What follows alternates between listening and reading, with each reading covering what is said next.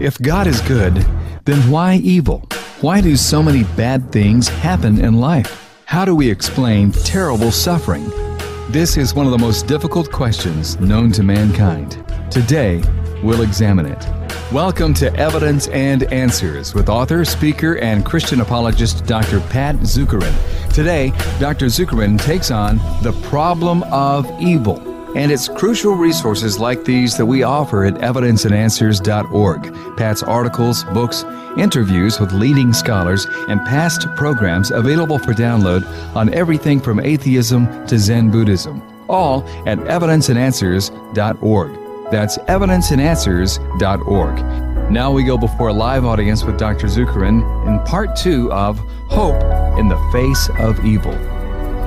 There's a much bigger picture at play here. There was a young girl, I remember this story. Her grandfather was sick in the hospital and he was dying. She prayed hard that God would heal him and restore him so that he could live for several more years. But he died. And the girl rejected God from then on. Said, I prayed to God, He didn't answer my prayer. He doesn't exist. Either that or he's a cruel. I can't believe in that kind of God. Wouldn't heal my grandfather and let him live. Years went by, and she had children. And one day she got a knock on her door. And she opened the door, and there was a lady there with her teenage boy. Stranger, Then she goes, yes, can I help you? And she said, is this so-and-so's house? And she said, well, no, not anymore. It's mine. That was my grandfather's. And this was my grandfather's house. And she said, is your grandfather's name da-da-da-da? And she said, yes, it is. And she said, when your grandfather died, my son was dying in the hospital. He needed a new heart. And now we were praying. Everyone's praying that there would be a donor that would arrive. And we waited several days and there was no donor. Finally, a donor appeared. There was a match. He was able to receive a new heart as a young child. And he's alive because of what your grandfather did. And we came here, he's 14 years old now, we came here to thank you for what your grandfather did and what your family did. And ding, it finally hit her there. Wait a minute, there's a bigger picture here. What appeared to be evil and unjust at this time, somehow God used it for His purpose. And although it was very difficult for her grandfather died, He saved the life of this young boy. And somehow we've got to understand that all that goes on, somehow it's in part of God's big plan that is much bigger and more complicated than we can ever fathom. Joseph learned that, right? The last chapter of Genesis, after being prime minister of Egypt, after being sold into slavery and mistreated and then accused of adultery and thrown into prison for 7 years, all of this. Near the end of his life now as a grown man, when his brothers come to him, right, and ask for forgiveness for what they did years ago, throwing him in a pit, selling him off into slavery, he can finally understand now, wait, there was a bigger picture involved. You intended to harm me, but God intended it for good to accomplish what is now being done, the saving of lives. And Joseph said, what you did, you intended for evil, but God used it in His ultimate plan and used it for good. There was a purpose here. And maybe we'll see it in this lifetime, maybe we won't. We do not know all things, we do not know the end of all things, but an all-knowing God knows both. Somehow there's a bigger picture there and it all works out in His plan. Even evil and suffering, He can use it to bring about His purpose, which is always for His glory and our good, even if we can't see it or understand it. Paul Harvey said this once to a man who was dying of cancer, I do not believe that the divine architect of the universe ever builds a staircase that leads to nowhere. Some pain we know has some good purpose. Warning, pain in the chest means I better go in and get this checked. Or pain of getting too close to the fire. You may be in sin or some kind of behavior that is dangerous and that's a warning. Or second, we learn more through pain than pleasure. Few enduring lessons are learned through pleasure. Most are learned through the difficult times. Or discipline. Hebrews chapter 12, God disciplines those as a father, Everyone he loves, God's disciplines, or character formation, right? Building us, refining us as we pass through that fire to be the kind of person he wants us to be and can use. I think about, I believe it's Kerry Collins, the quarterback for the Tennessee Titans. As a very young quarterback, he led the New York Giants to the Super Bowl. But after that, he got real brash and cocky and, wasn't listening to the coaches. The teammates hated him because, he was just out there to pad his stats, and get into the Hall of Fame. And he didn't care. He wanted fame and all that. Well, eventually his career went downhill, right? He ended up going from team to team, sitting on the bench. Finally, he ended up as the backup quarterback for the Tennessee Titans, and then the first-string quarterback got hurt. He came in and he led the Titans all the way to the AFC Championship, and had one of the best years of his career.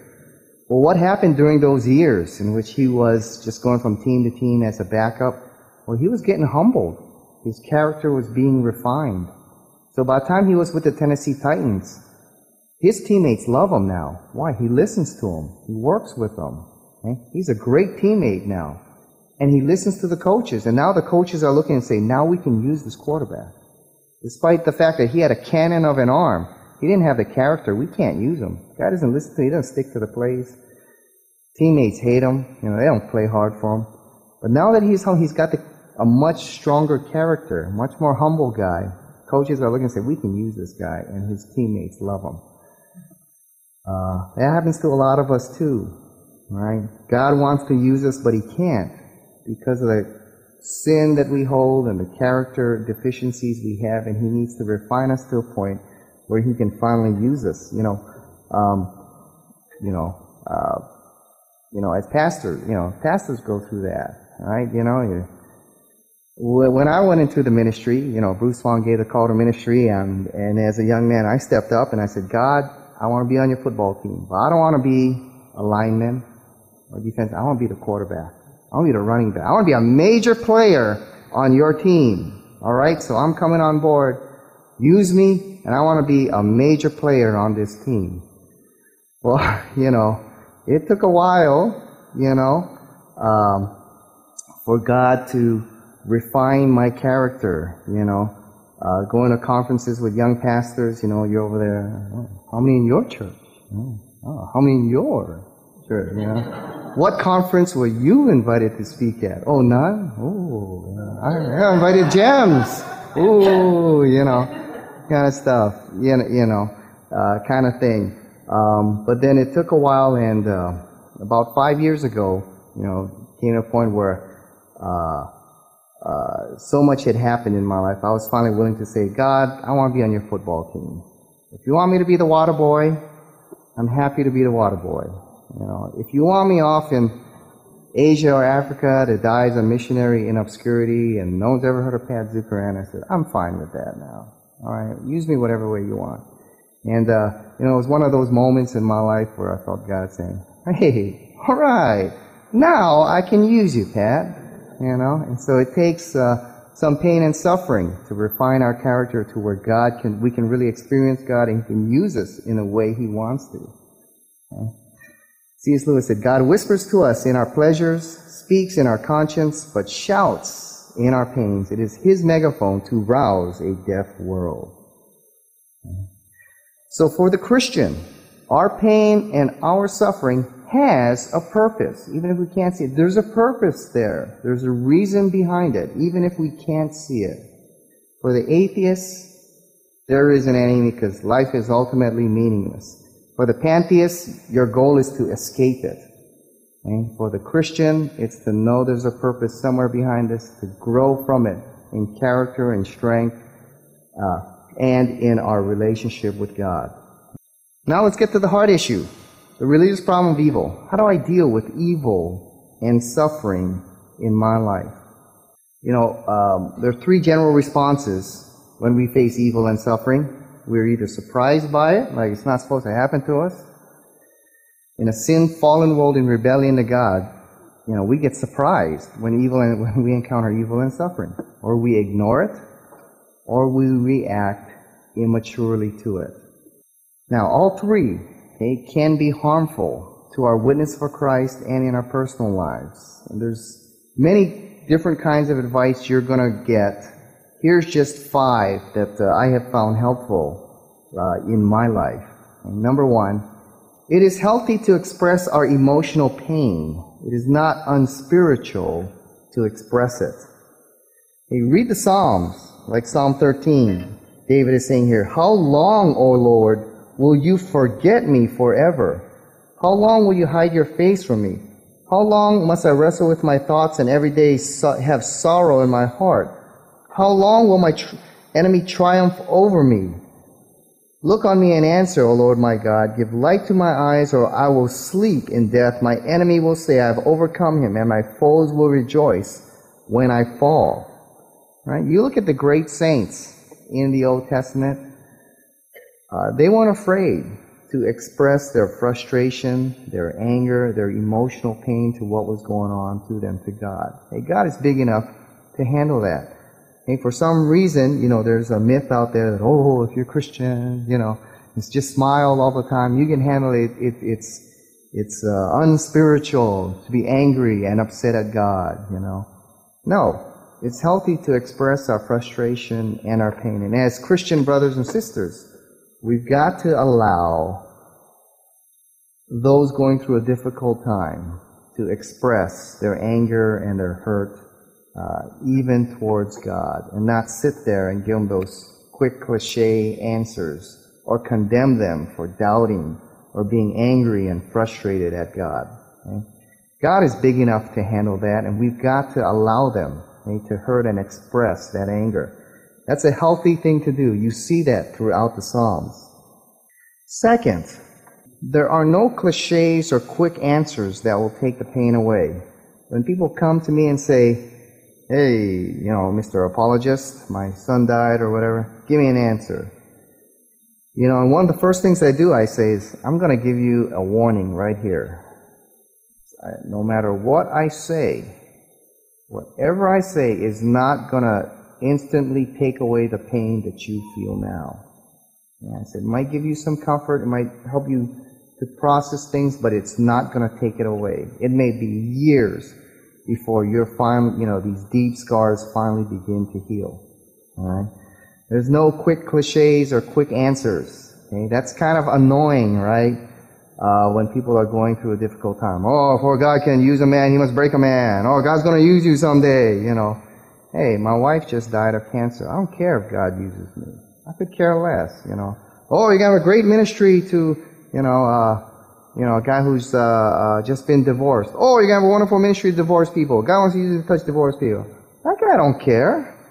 That guy's in tremendous pain, He doesn't care, he's looking, saying, where was God? We were all praying, and she ran out the door with so-and-so, or he ran off the door, left me with 3 kids I got to raise now. Where was he? You think she wants to hear, God's going to use you in a great ministry with divorced people, Right, okay? That's what Job's friends were condemned for at the end of Job, right? They were condemned because they had given all these cliche answers. They had God in a formula. There's sin, then you suffer. So Job, you must have sin in your life. And Job said, what is it? Name it. And they said, well, you gotta be. You're being proud. You're saying you're righteous. Come on, there's gotta be sin. That's why all this evil is happening. What's that sin? And Job's going, what? Tell me what it is. They had God in a formula. They had these quick cliches. And in the end, God said, your view of me is way too small. Those quick cliche answers don't work. Number 3, when we suffer, by the way, I remember I was sitting with a friend. He asked me to sit with him because we were sitting and he wanted me to help if I could. There was a guy coming in. His wife had left him for another guy and just, cleaned him out and everything. So he was sitting there, and my friend Rick was sitting there, and he said, Bob, great to see you. Great to be here. And Bob, as soon as Bob sat down, he said, Bob, God's going to use you greatly someday. God's going to use you in a great ministry to divorce people. And Bob just kind of stared at him. So he goes, Bob, say it. Say it, Bob. God's going to use me. And a great way to reach divorce. Say it, Bob. And Bob just looked at me and goes, Rick, I could care less what God wants to do with me. In fact, I don't want God to use me. I was faithful to God. What would happen? He said, "No, Bob, say it, Bob. God's going to use you."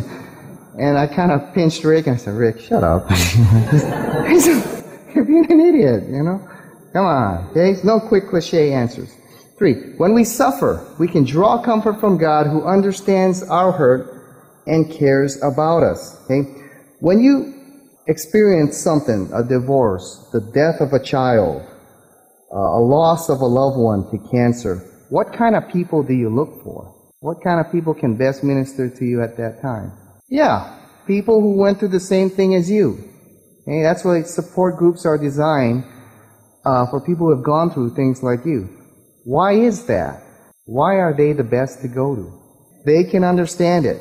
They've got an insight. They can relate with you in a much deeper and meaningful way. And they've got insight that can give you encouragement and comfort at that time that maybe nobody else can give. Okay? And that's why you draw closer to them in times of that. That's what's going to help you pull through. One thing to understand, and this is not a cliche, God understands. He has experienced our deepest suffering and pain and evil. And instead of pulling away, those are times when you need to draw near because He has experienced those. See, one of the unique things of Christianity is we don't have a God who stood back indifferently and said, "Oh, you guys are going through a tough time. See, I told you not to disobey." Oh.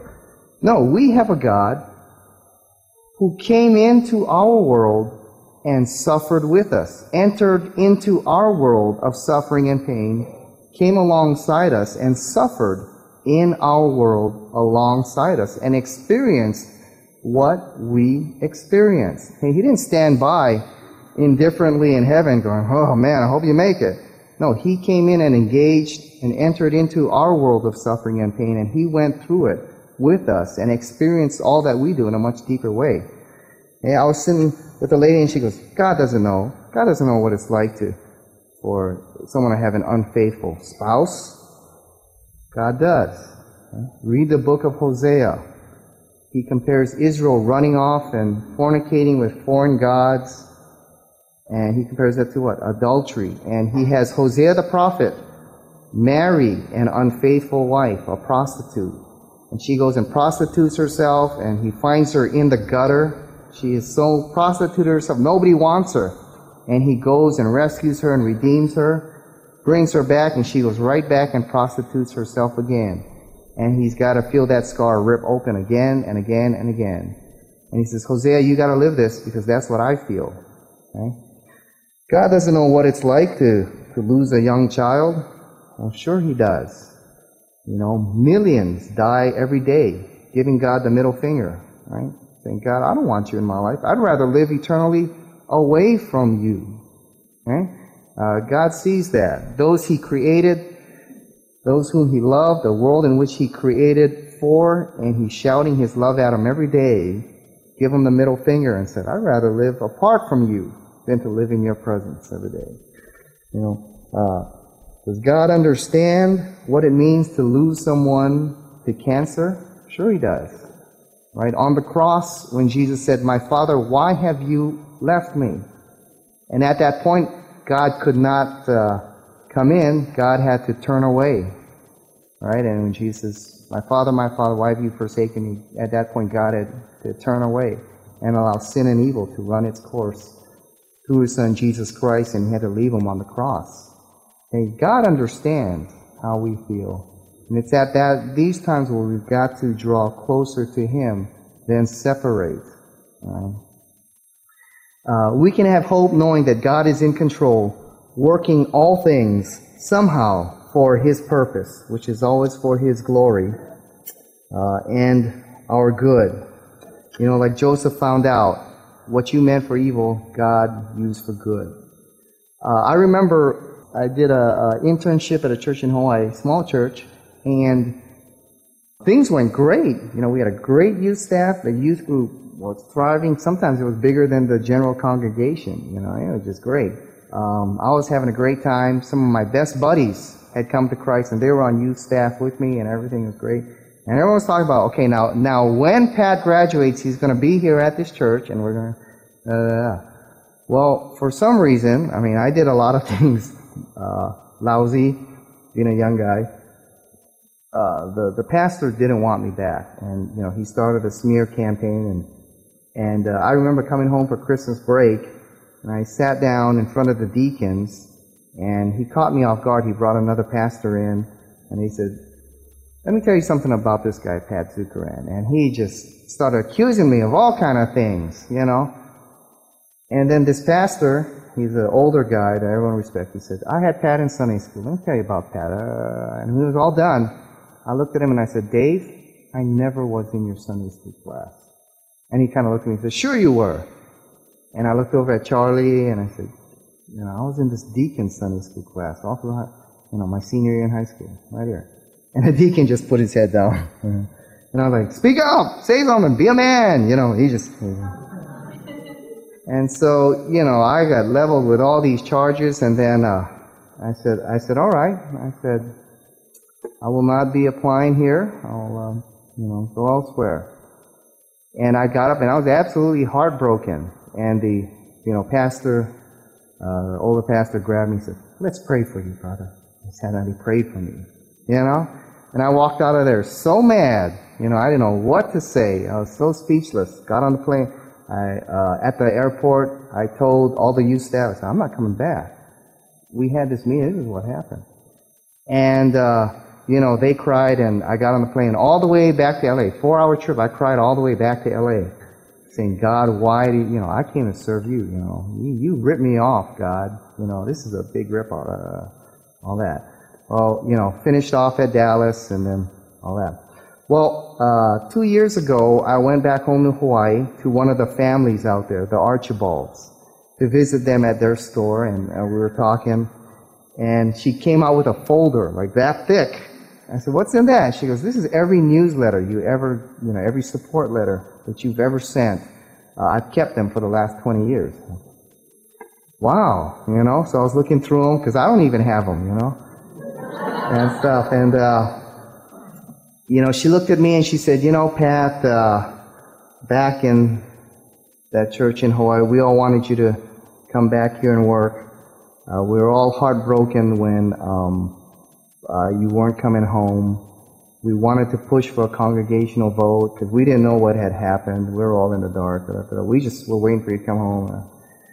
But she looked at me and she said, "But God had a plan in it after all, didn't He?" And I said, "You think so?" She said, "Pat, you were here in Hawaii, in our small little church. You'd be so frustrated. You'd never do the things that God is having you do now. You'd never be anywhere in the world getting, you were able to get this degree, that degree, you got a radio show, God had greater plans for you. You were just too stubborn to be open to Him." And so He, there was a plan in it after all, and that's the way it needed to be, and it worked out for the best, even though it really hurt at that time for all of us.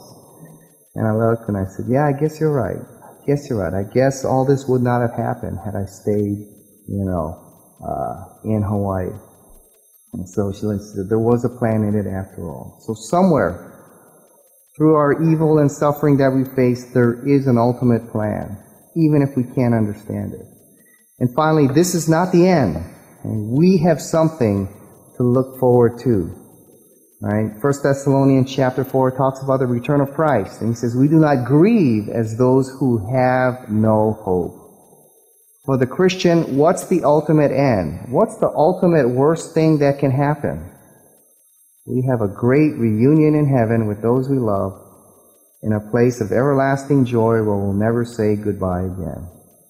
Right? So if you have a loved one who dies of cancer, you have a child who dies in a car accident, that's not the end of the story, is it? Okay? We see that's the end. Oh, that's the end. No, that's not the end. Remember, the end is yet to come.